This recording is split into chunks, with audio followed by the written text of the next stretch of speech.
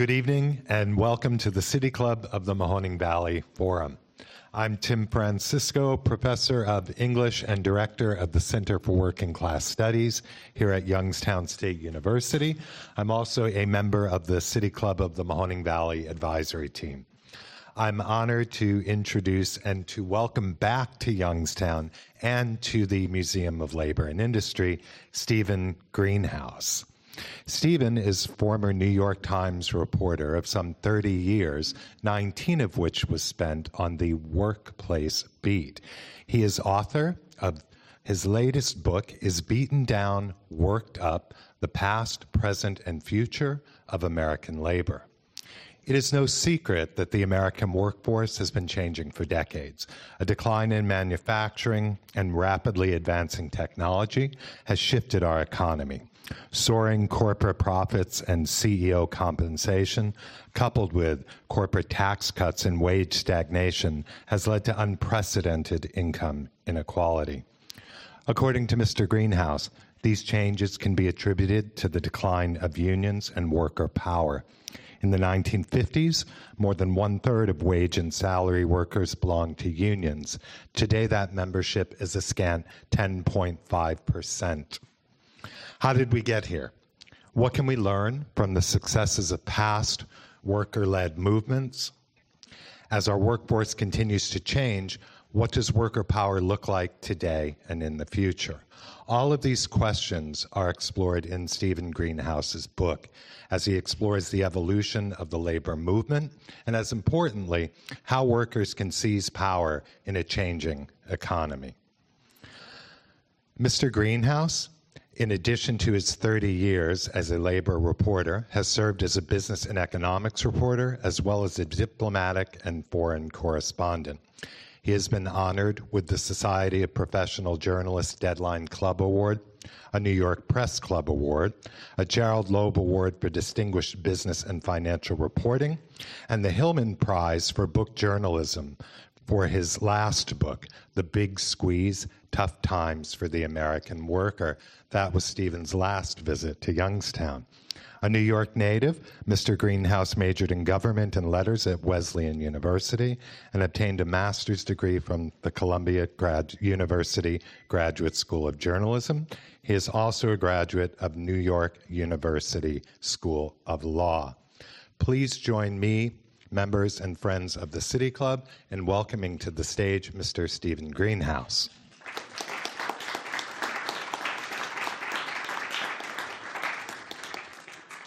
Thank you for that nice introduction, Tim. It's great to be here. It's an honor to be invited to speak in Youngstown. I want to thank the City Club of the Mahoning Valley. I want to thank the YSU's Center for Working Class Studies. I want to thank the Museum of Labor and Industry. I feel I know Youngstown pretty well. My very first beat at the New York Times was covering the steel industry. This is years before I started covering labor officially for the New York Times, and I used to come to Youngstown a good bit then. When I was in law school, I spent a summer working in Youngstown with some of the folks here to try to fight to save steel mills, and I've long been very interested in saving manufacturing and blue-collar jobs in the U.S. And I worked with Bob and with Staunton Lynn this summer I was here, and I called up Staunton yesterday to say I'd love to visit today. And his wife Alice said, sorry, we're too busy. It's Staunton's 90th birthday today. So I dedicate this speech to him. So friends often ask me, Steve, why did you spend 4 years of your life writing this book? Once you retired from the New York Times 4 years ago, why didn't you just retire? So a big reason is that I felt that far too many Americans, especially young Americans, know far too little about unions and about worker power generally and what they've accomplished over American history, what they've done for tens of millions of Americans and their families. And my sense is a lot of people think, the 40-hour work week was handed down by God. And I explain in my book, no, it wasn't handed down by God. It was won by decades of struggle by workers and their unions, and ditto with pensions and paid vacations and paid sick days and safe workplaces and good employer-sponsored health coverage. In my book, I write about some of the most important episodes in labor history. One was an uprising of 20,000 female garment workers in New York in 1909. That strike lasted 2 months in the dead of winter, and they were fighting not for a 40-hour work week. They were fighting to reduce the work week from 52 hours to from 56 hours. I read about the Flint sit-down strike in 1936-37. To my mind, the most important labor victory in the 20th century. That was such a significant victory because after years of unsuccessfully trying to unionize General Motors, they finally got GM to recognize a union. And at the time, GM was by far the nation's largest corporation. And once that 800-pound gorilla finally agreed to a union, that really triggered a wave of unionization across the United States. I write a lot about the Midwest in my book. And I write about the United Auto Workers and the Treaty of Detroit and Walter Reuther and how that famous contract reached in the 1950s with GM. It was after the war. GM was eager to expand, but it wanted years of labor peace.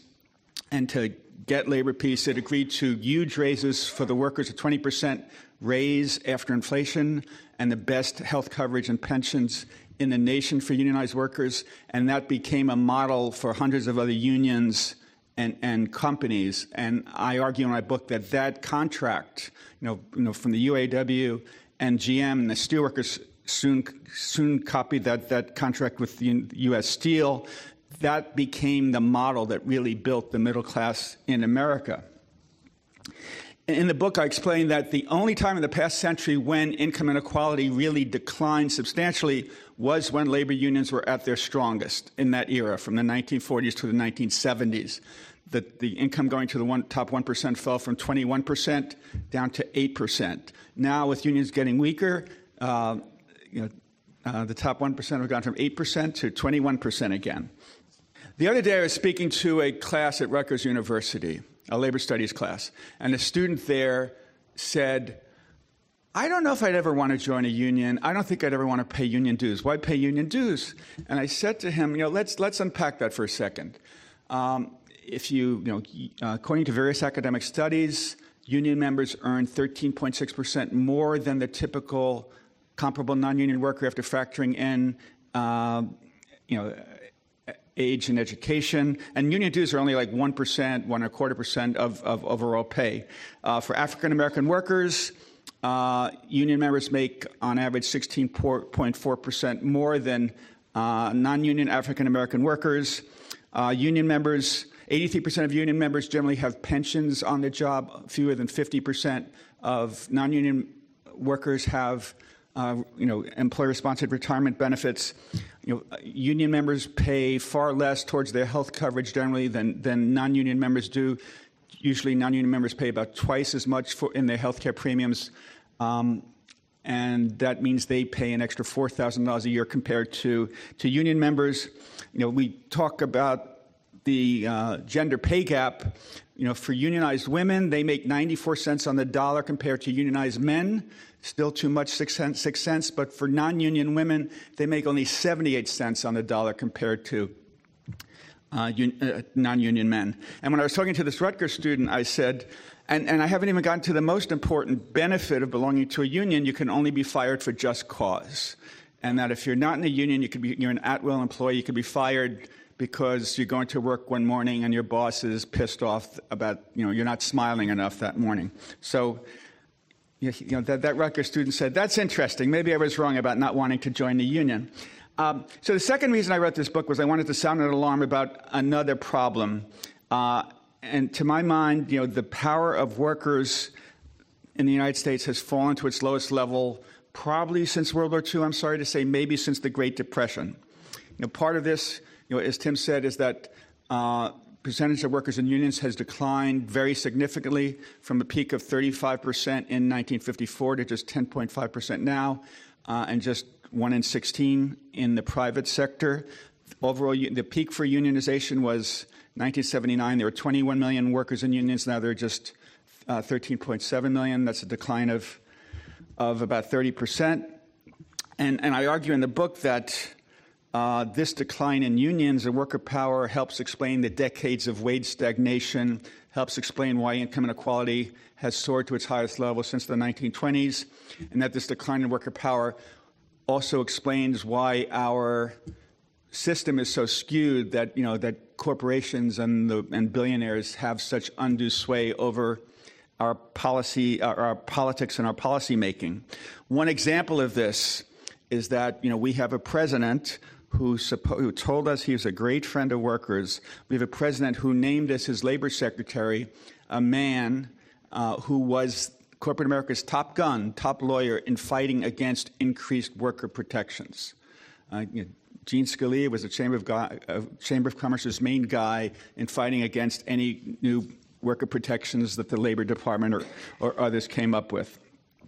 A third reason I wrote this book is to sound an alarm about another huge problem that I fear that far too many Americans don't understand, don't realize, and that is that, far too often American workers don't have basic protections and rights that are basically universal in other industrial nations. The U.S. is the only industrial nation where every worker is not guaranteed paid parental leave, paid maternity leave. The only other nations in the world that don't guarantee paid maternity leave are Suriname, Papua New Guinea, and a few tiny Pacific Island states. Generally in the European Union, women are guaranteed at least 6 months paid maternity leave. The U.S. is the only industrial nation where every worker isn't guaranteed paid vacation. In the 28 nations of the European Union, every worker is guaranteed at least 4 weeks paid vacation. In Germany, 5 weeks. In France, 6 weeks. The U.S. and South Korea are the only industrial nations that don't guarantee every worker paid sick days. According to BLS statistics, workers in the bottom quartile by income, 50% of them don't receive paid sick days, 50% of them don't receive paid vacation. I write about a licensed practical nurse named Patricia Hughes, who came down with severe pneumonia while caring for a paraplegic in Thornton, Colorado. Coughing, vomiting, and with 103 fever, Hughes called her manager to say she needed to miss work for 2 days. She told me, "I told my boss I was so weak that there was no way I could care for and move the patient. He responded, 'If you don't come in tomorrow, don't bother ever coming back.' Too sick to work the next day, Hughes was fired, and as a result of losing that job, she was evicted from her apartment." So in my book, I use a phrase that a lot of people have paid attention to. I say America suffers from anti-worker exceptionalism, that in many, many ways, American workers are treated far worse than workers in other industrial nations. Yes, comparatively, our wages are good, not as good as they used to be, and as all of you know, there's another way where American workers lack a very basic right. The U.S. is the only industrial nation where every worker is not guaranteed health coverage. So that means if you work in a factory in Ohio or Michigan, Wisconsin, Pennsylvania, with 1,000 workers, we're the only industrial nation where if that factory closes, all 1,000 workers and their families might lose health coverage. We're anti-worker exceptionalism works in other ways. Workers in the United States work far more hours than workers in other industrial nations. Typically, American workers work about 6 full-time weeks more than the average French worker, average British worker. American workers work about 10 full-time weeks, about 400 hours more each year than the typical German worker.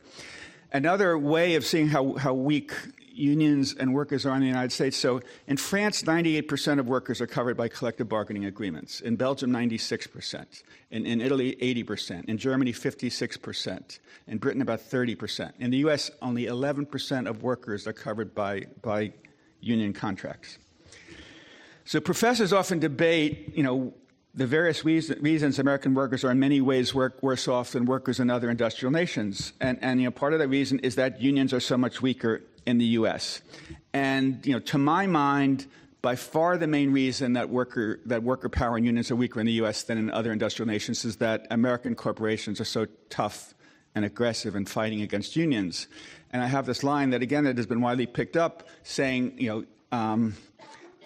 that in no other industrial nation do corporations fight so hard to keep out, indeed, quash unions. And A professor at Cornell, Kate Bronfenbrenner, has done a study showing that, like 60% of employers facing unionization drives threaten to close operations if workers unionize. About 45-50% threaten to reduce wages and benefits if workers unionize, and that 34% fire rank-and-file workers who are leading unionization drives. Unfortunately, many politicians and corporate politicians have also declared war on labor unions. We saw that with Scott Walker's assault on unions in 2011 in Wisconsin. We saw that here in Ohio, also in 2011, when John Kasich and the Republican legislature passed a law that went even further than Scott Walker's to eviscerate, to gut, to cripple labor unions. There was a backlash, as you know far better than I, referendum that overturned that, I think 62-38%. 2 years ago, Iowa passed a very similar law that basically killed public sector unions in Iowa. That didn't get much attention. And then there's been these anti-union fee laws, which I think are misnamed right-to-work laws, passed in West Virginia, Kentucky, Indiana, Wisconsin, and Michigan. And this is all an effort funded by billionaires and companies to weaken labor, because they don't like labor, because it challenges them. It means they have less freedom. So everyone knows about Scott Walker's war against unions in Wisconsin, but there's one thing many people don't understand. Union membership has fallen faster in Wisconsin over the past decade than in any other state. It's fallen by 44%, by 177,000 workers. You might want to know that Donald Trump won Wisconsin by 22,000 votes. Michigan passed a right-to-work law. It passed some laws to make it harder for child care workers and home care workers to unionize. In Michigan, the union membership has dropped by 19%, or 146,000. In the past decade, Donald Trump won Michigan by 10,700 votes. Pennsylvania has lost 182,000 union members, largely because of the decline in manufacturing. And Donald Trump won Pennsylvania by 44,000 votes. I often wonder whether the results of the 2016 election would have been different had union membership in these states remained the way they had been a decade ago. There's a 2008 study by some professors at Boston University and Columbia and Brookings that found that when unions vote an anti-union fee bill, a right-to-work bill, the turnout by the Democratic base drops 3.5% compared with states that don't have such laws. Donald Trump won Michigan by 0.2% compared to the 3.5%. Donald Trump won Wisconsin by 0.8% compared to the 3.5%. Turning a little more to politics. In my book, I write that the Democrats have not done enough in recent years to win over blue-collar workers and union members. I quote the pollster Stanley Greenberg, who wrote, "The Democrats don't have a white working-class problem. They have a working-class problem, which progressives have been reluctant to address honestly or boldly. The fact is that Democrats have lost support with all working-class voters across the electorate." I write, "If there's one lesson that Democrats should take from 2016, it's that they will have a hard time winning the presidency without making a robust appeal to blue-collar Americans of all races, whether it's a message on income inequality, trade, Wall Street's excesses, improving health coverage, or lifting workers' wages." I add, it's important to fight for African Americans, Hispanics, the poor, and immigrants, but it's important at the same time to fight visibly for struggling blue-collar whites so that they feel that someone is paying attention to them too, so that they don't feel forgotten or left behind, so that they feel someone is trying to lift them. But even if Democrats speak to blue-collar whites on economic issues, the question remains, I'm sorry to say, will those concerns be trumped by the racial resentment that helped lift Donald Trump to the presidency? In light of today's anti-worker trends, the good news is many workers are frustrated and want to do something about it. And one thing, one way they're looking for hope is to unions. And a Gallup poll that came out in August found that 64% of Americans say they approve of unions. That's about the highest level in the past 50 years. I think a lot of Americans are pissed off that corporate profits are at records, Wall Street's at records, and their wages are basically flat. And they see all these BMW commercials and Mercedes-Benz commercials and people vacationing on the Viking lines and like, I can't afford that. And they're upset, and they look to unions as a possible way to lift themselves. And other encouraging news for unions is that an MIT study last year found that 1 in 2 non-union workers say they would vote to join a union tomorrow if they could. That's up from 32% in the 1990s. So that's a nice, strong increase. And remember, there's this crazy disconnect where 1 in 2 workers say they'd vote to join a union if they can, but in the private sector, only 1 in 16 belong to unions. And I argue the main reason for that is corporate opposition to unions. I should point out, many of you are probably saying, one of the big reasons, of course, that unions have declined in the United States was the decline of manufacturing, of steel and autos. And people in Youngstown know that better than people anywhere in the country. In 1979, when manufacturing was at its peak, there were 21.5 million manufacturing workers. That fell by 40% in subsequent years, down to 12 million. And manufacturing was very much the core of organized labor. Another vote of confidence we've seen in unions is the wave of unionization among white-collar workers. A lot of adjunct professors, grad students. There might be a grad student strike at Harvard next week, actually. A lot of nurses across the country are unionizing. And in my industry, there's been a huge amount of unionization in Slate and Salon and Vice and Vox and Huffington Post. The New York Times and the Washington Post were long unionized, but the LA Times and the Chicago Tribune were probably the most vehemently anti-union papers in the country. And they've unionized in the past 2 years. So is the New Yorker Magazine and the New Republic. So, again, people feel that their wages aren't keeping up. They want a voice on the job, and they're unionizing and they're speaking out. Now, as many of you know better than I, workers are flexing their muscles through strikes more than they have in any time in more than 3 decades, since 1986. I turned in the original manuscript of my book on a Monday morning, February 19, 2018, when things were fairly quiet for labor, except for the fight for 15. And it was kind of a depressing time. And then 3 days later, February 22nd, 2018, there was this volcanic explosion in West Virginia. Tens of thousands of red-shirted teachers, crowded into Charleston. Like, wow, what is this? Workers have awakened again. And that really caused a chain reaction, to Oklahoma, to Kentucky, to Arizona, to Los Angeles, most recently in Chicago. And we saw, Marriott strikes, hotel strikes in 8 cities. We saw the Stop and Shop strike in New England this past spring, where a lot of candidates joined the picket lines. I spoke to some union leaders up in New England. They said, we were shocked that we got so much public support. Everyone honored our picket lines, and they shopped at competing supermarkets. Of course, teachers were going to get a lot of public support, but who thought grocery clerks would get so much? And most recently is the GM strike. And I think one of the interesting things in the strikes, for instance, in the teacher strike, is they were very mindful that sometimes conservatives, business folks, the Wall Street Journal editorial page were very quick to criticize unions as narrow self-interest, that they're only thinking of themselves.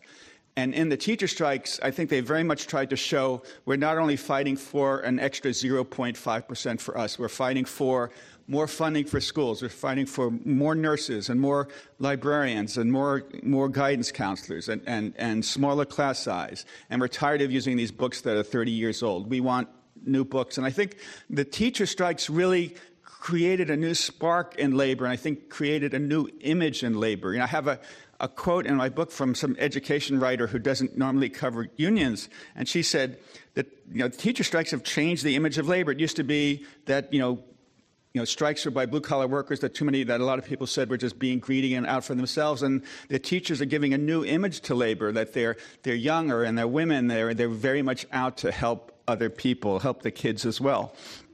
And it's interesting, the GM strike, the first day of the GM strike, UAW's chief negotiator, Terry Dittus, said, this strike is not just for us. This strike is for the whole country. And he said, you Americans, you're also concerned about factories going overseas. Well, so are we, and we're fighting against that. We're angry that the Lordstown plant closed. GM says it closed Lordstown because demand for the Chevy Cruze was declining, but GM kept its plant open in Mexico that makes the Chevy Cruze. Terry Dittus also said, Americans, you're also concerned about the quality of jobs, the future of jobs for your kids and your grandkids. We, the UAW, are also worried about that because the great General Motors, the iconic American corporation, 7% of its workers are temps who make only $15 an hour. And to me, it's like mind-blowing that great General Motors has factory workers making, hardly more than many fast food workers make. It's just crazy. So we often hear,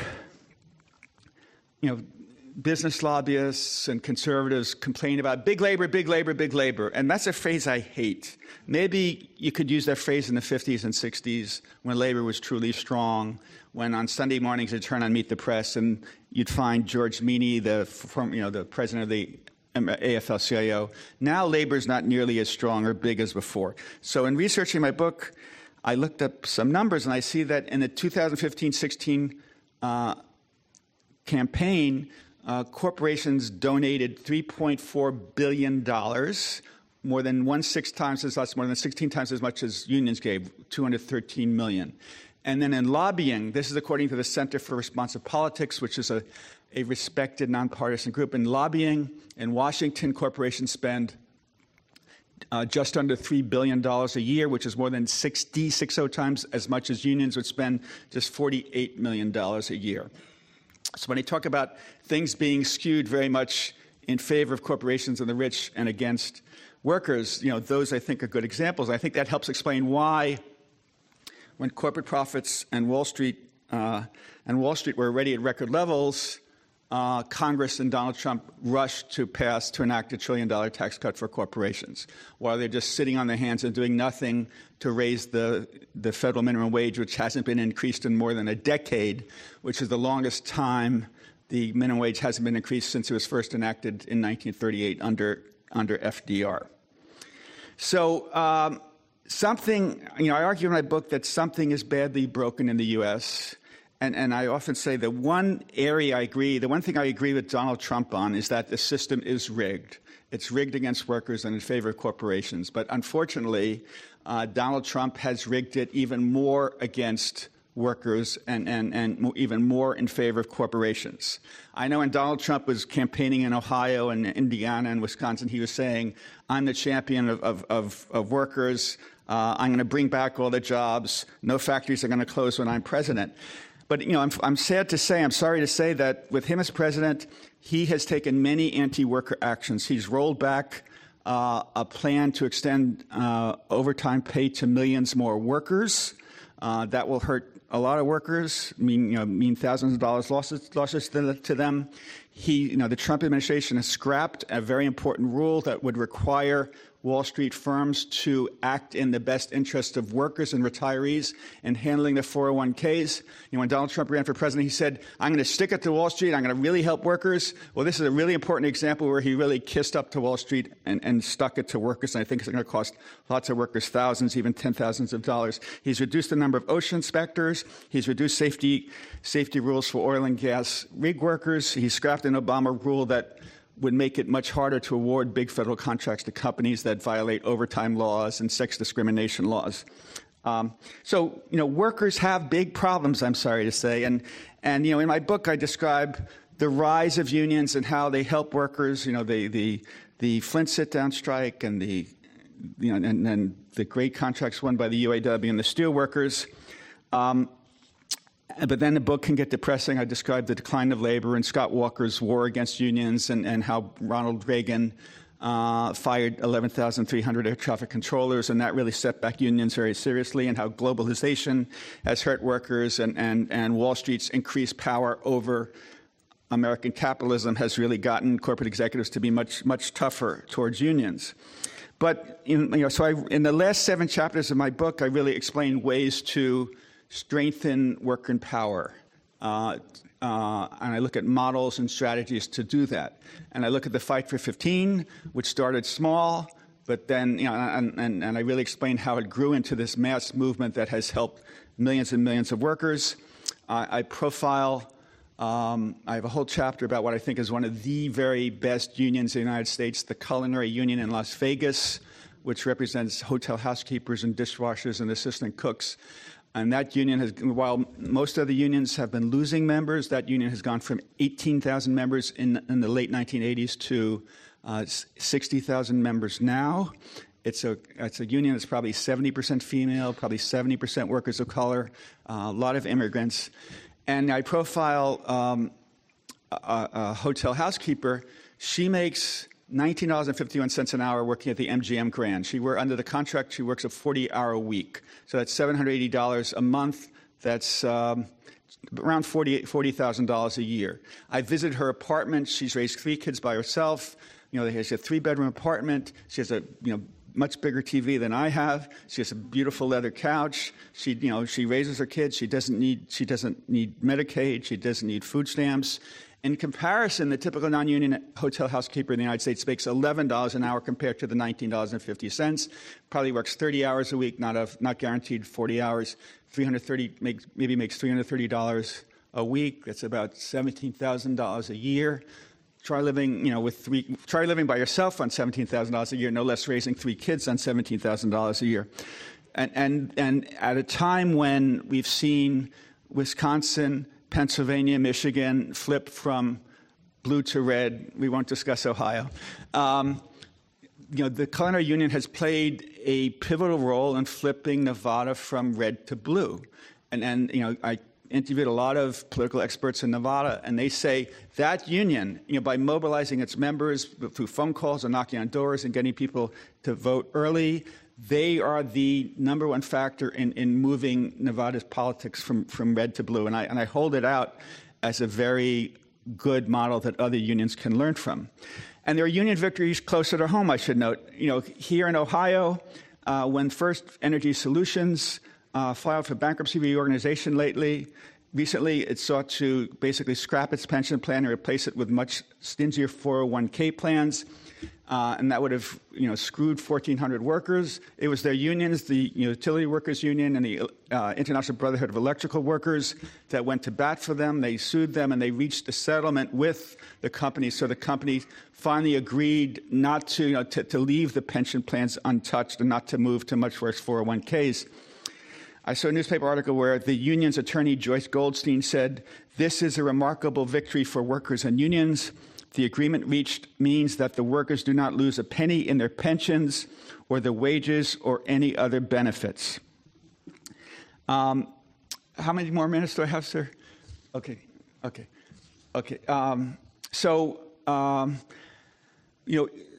People often ask me, should workers at Google and Facebook unionize?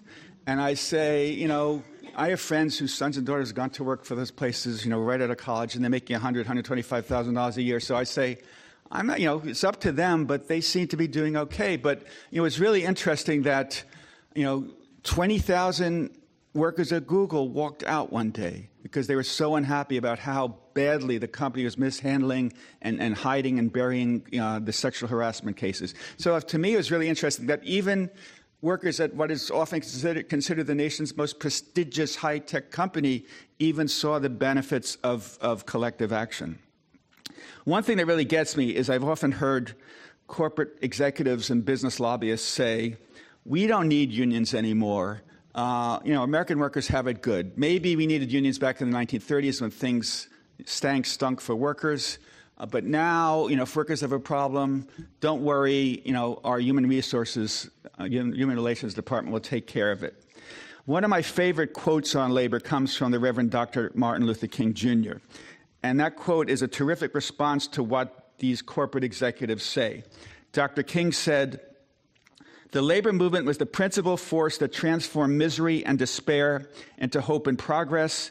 Out of its bold struggles, economic and social reform gave birth to unemployment insurance, old age pensions, government relief for the destitute, and above all, new wage levels that meant not mere survival, but a tolerable life. The captains of industry did not lead this transformation. They resisted it until they were overcome." So I'm going to stop there. I thank you very much. I'll answer questions. Thank you.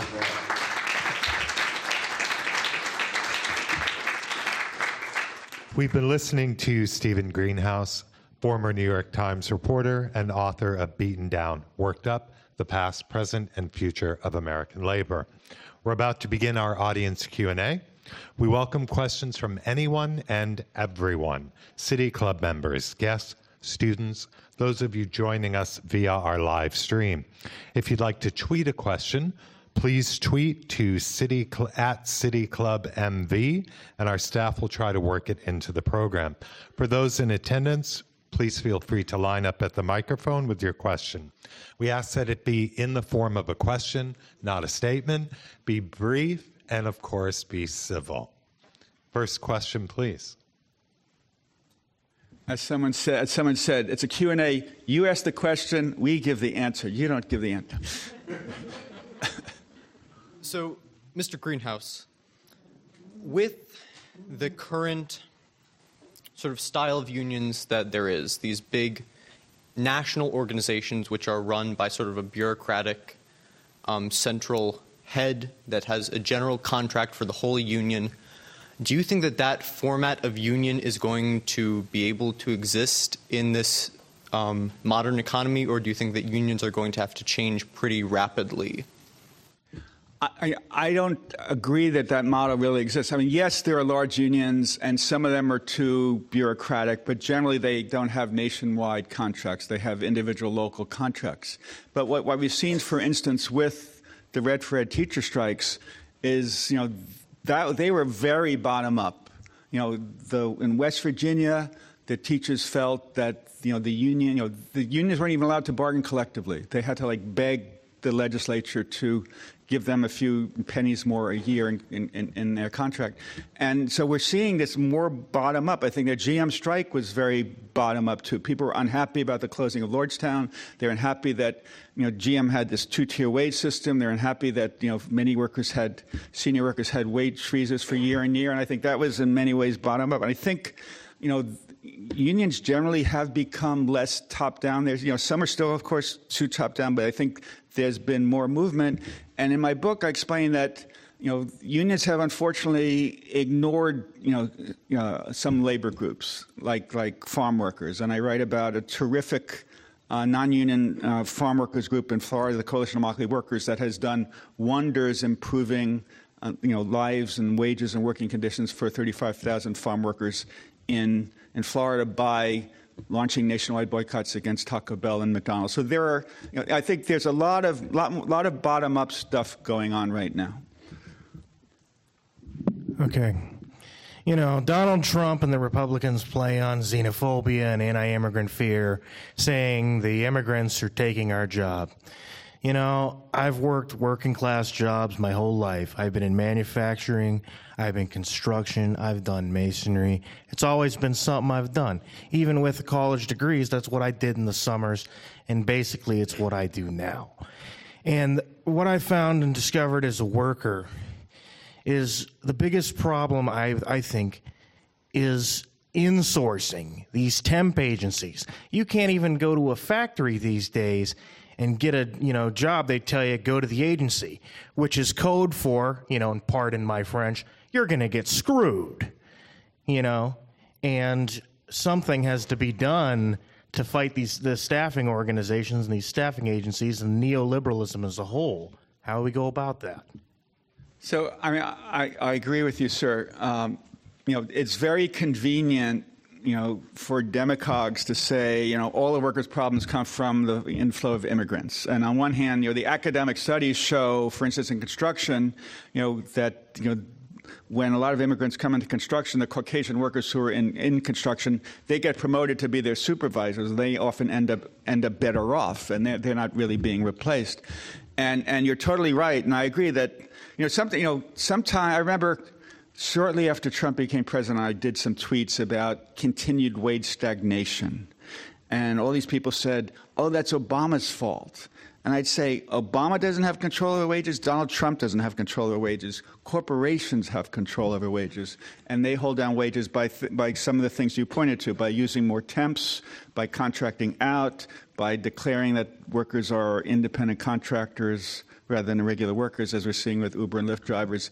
And it's very, corporations are infinitely clever in finding strategies to, hold down labor costs.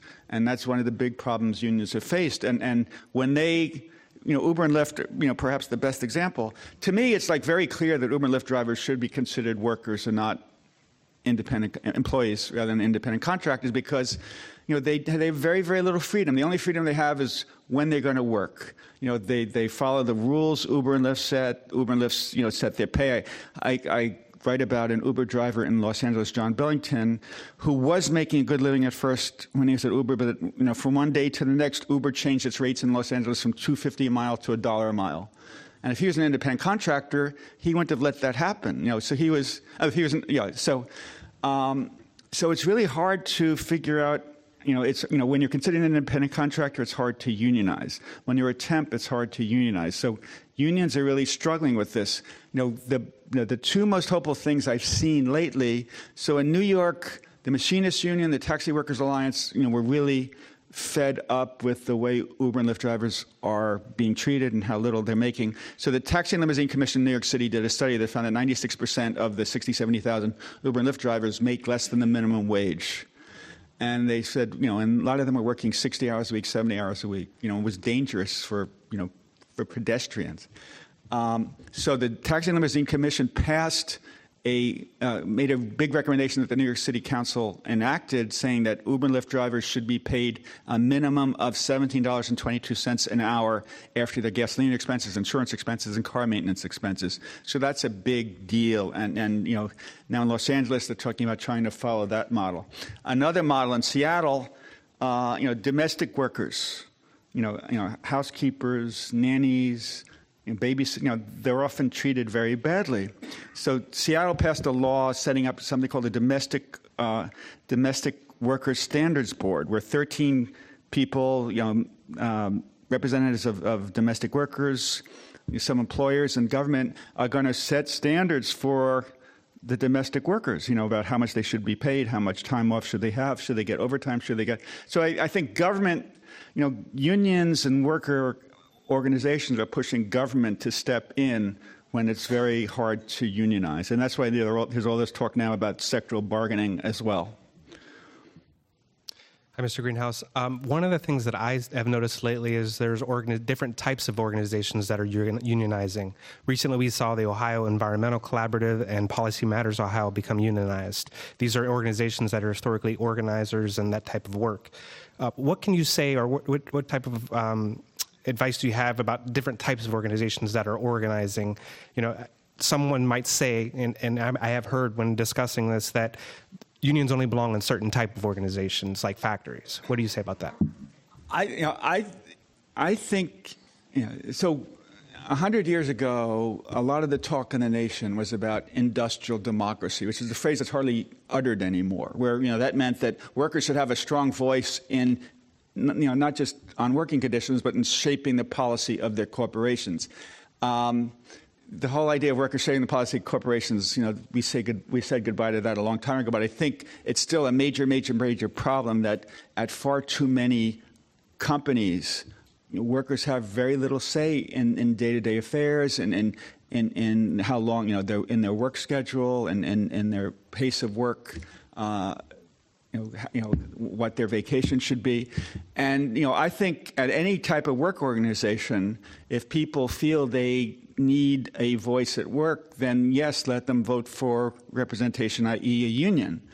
I do think, though, that in a highly profitable corporation where workers are really not beginning to get their fair share of the profits, there's a better argument for unionization than in a starving nonprofit where even if you unionize, the nonprofit might not have much money to give raises, but I still think there could be a strong argument for unionizing a nonprofit if the workers feel that they're being treated badly, they feel there's sexual discrimination, they think a union representing all of them will help give them more power and more fairness vis-a-vis management.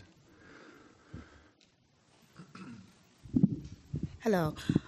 I am one of the General Motors workers from Lordstown. Excuse me, sorry. And I'm very much in favor of the unions. My question is outsourcing. And do you think that's becoming the new American wave to outsource?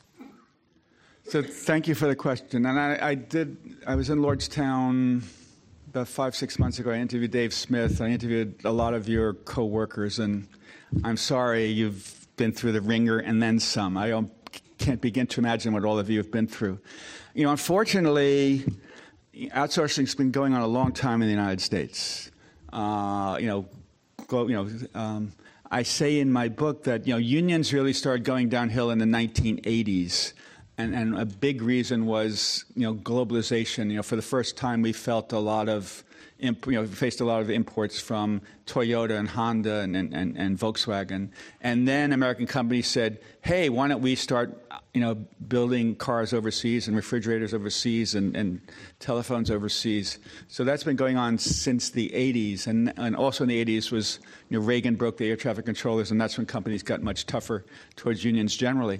So, outsourcing is a major problem. And the American way is for corporations to maximize profits, unfortunately. And I think one of the problems workers and unions face in the United States is like in the 1950s and 60s,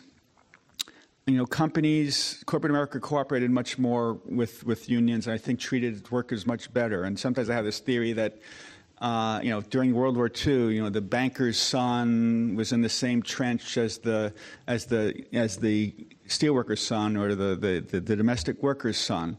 And there was some solidarity so that, in the 1950s and 60s, and corporations and unions worked hand in hand during the war to defeat the Nazis. I think so. In the 50s and 60s, there was much more cooperation, and in the 80s, it all changed where there's globalization and much more outsourcing, and once you let that genie out of the bottle, it's hard to get outsourcing back in, and there's been this huge debate about how can we limit trade, whether it's with Mexico, with China, and a lot of businesses want to preserve that right. Consumers say, well, I could get my toys will be much cheaper for my kids if they're made in China than if they're made in Ohio. And even in auto now, you've seen the stories saying in Mexico, they pay $2.80 an hour, to auto workers, and a senior auto worker here would make $31 an hour. A second-tier person might make $18, $21, $25 an hour.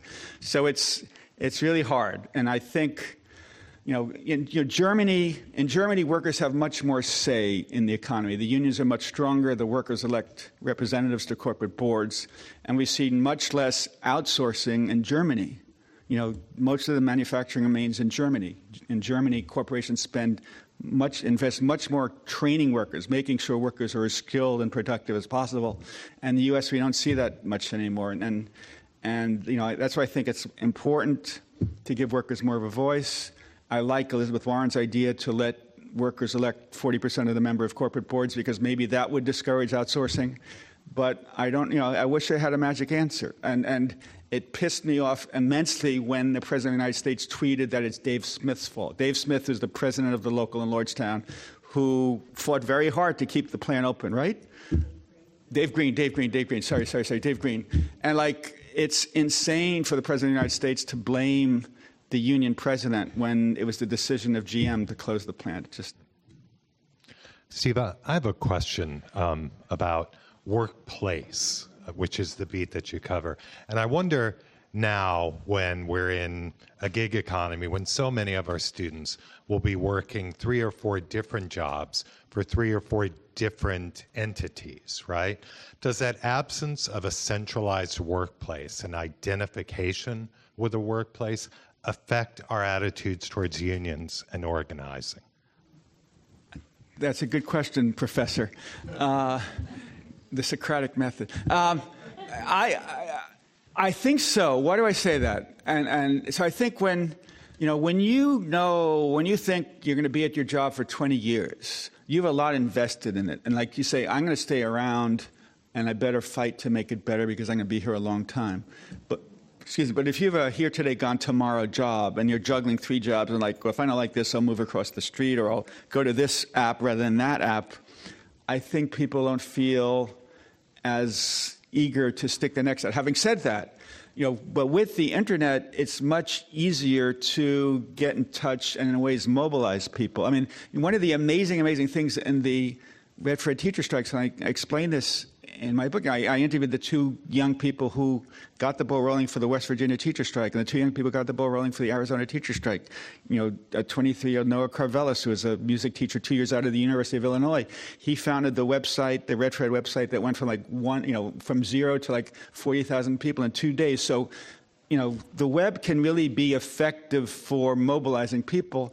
But, to the end of my chapter on the teacher strike, I quote this young man, Noah Carvelis, and he says, Facebook is great for mobilizing people, but if you want to maintain a movement, you need an institution, and that means you need unions.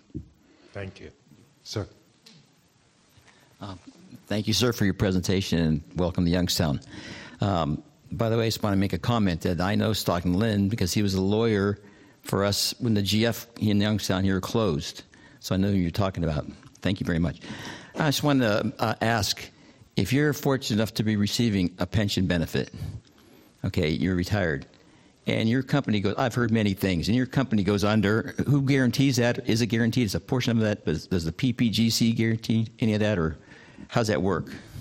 Yes, the Federal Pension Benefit Guaranty Corporation sort of guarantees it, but the Pension Benefit Guaranty Corporation is running out of money, and there's a big fight right now in Washington about whether to save it. And the Democrats, generally want to provide whatever money is needed to guarantee union, pensions of retirees at 100%.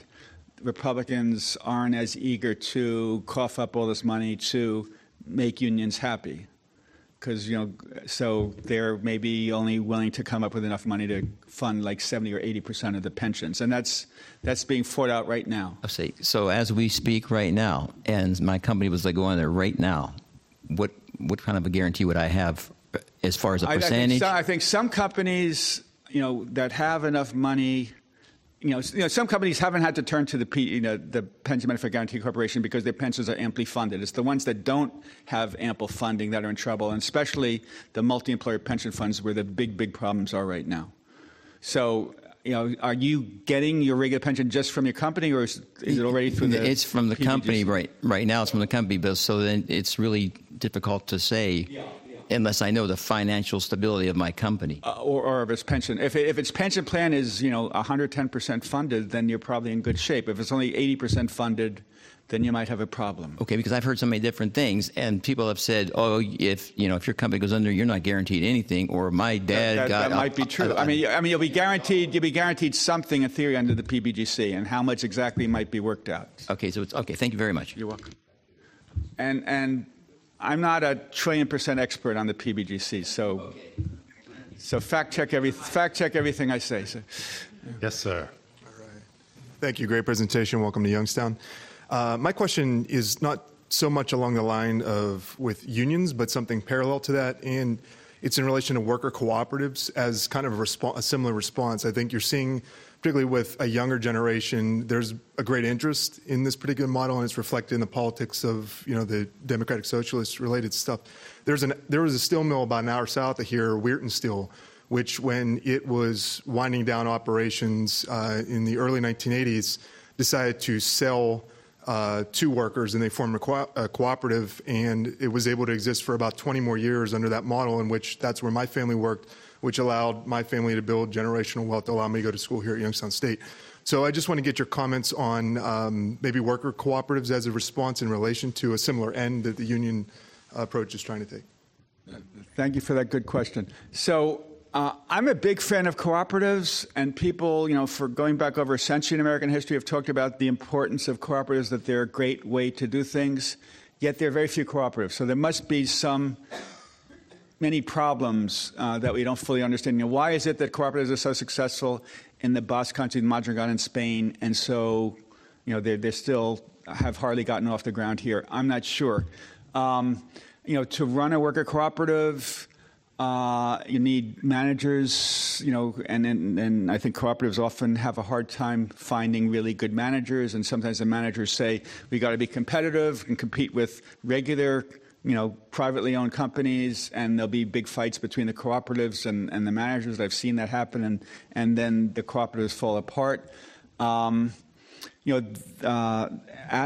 was here before is trying to form a cooperative, and I said, there's this terrific guy at the New School of Social Research in New York, Trevor Schultz, a professor from Germany, who's doing terrific stuff and trying to set up, internet cooperatives, platform cooperatives, which I think is a really good idea because it doesn't cost as much capital to form a cooperative on the internet as it does to form, a bricks and mortar cooperative. But one of the big problems worker cooperatives face is that you're often competing against these big established capitalist corporations, which have a lot of money for advertising, which have a lot of capital for investment, and worker cooperatives often have a problem getting capital. So I'm all for worker cooperatives, but it's hard. And then there's the worker-owned food cooperative in Madison, Wisconsin, that just unionized, and that's creating tensions in Brooklyn. The Park Slope Food Cooperative, this famous lefty food cooperative,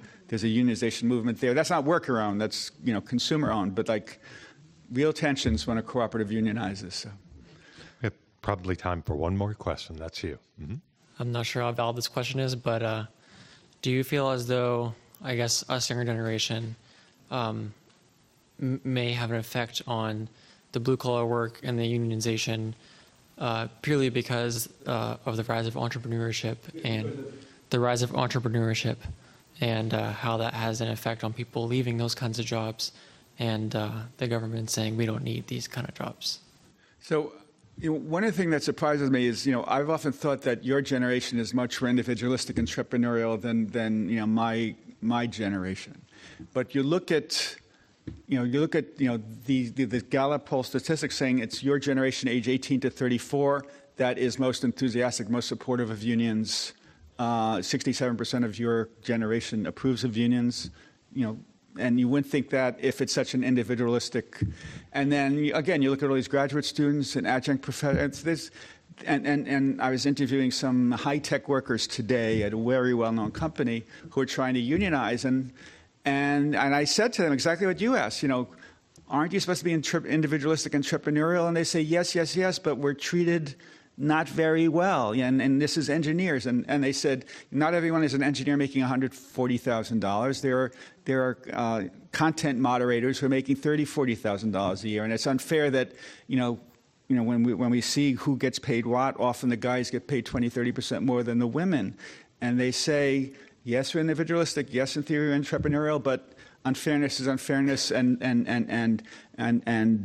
being mistreated is being mistreated, and we need a way to deal with that. And even at tech companies, they say the best way to do that is through collective action, often through a union. Thank you.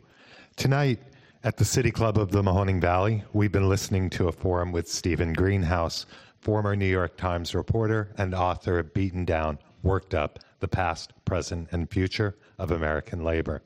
The City Club of the Mahoning Valley is presented by the Bank of America, the Nordson Corporation Foundation, the Raymond John Ween Foundation, the Youngstown Foundation, and the Arnett Family Fund, a component fund of the Community Foundation of the Mahoning Valley. Additional support is provided by Youngstown State University and 88.5 WYSU-FM. This brings us to the end of today's forum. Thank you, Mr. Greenhouse, and thank you, members and friends of the City Club, with special thanks to our City Club members whose financial support makes our work possible. To be one of these members or to find out about upcoming forums, please get in touch with Chris Tennant or look us up on the web at City Club Mahoning Valley. Thank you, Mr. Greenhouse. This concludes tonight's forum. I'm very sorry there aren't books for me to sign. Sorry.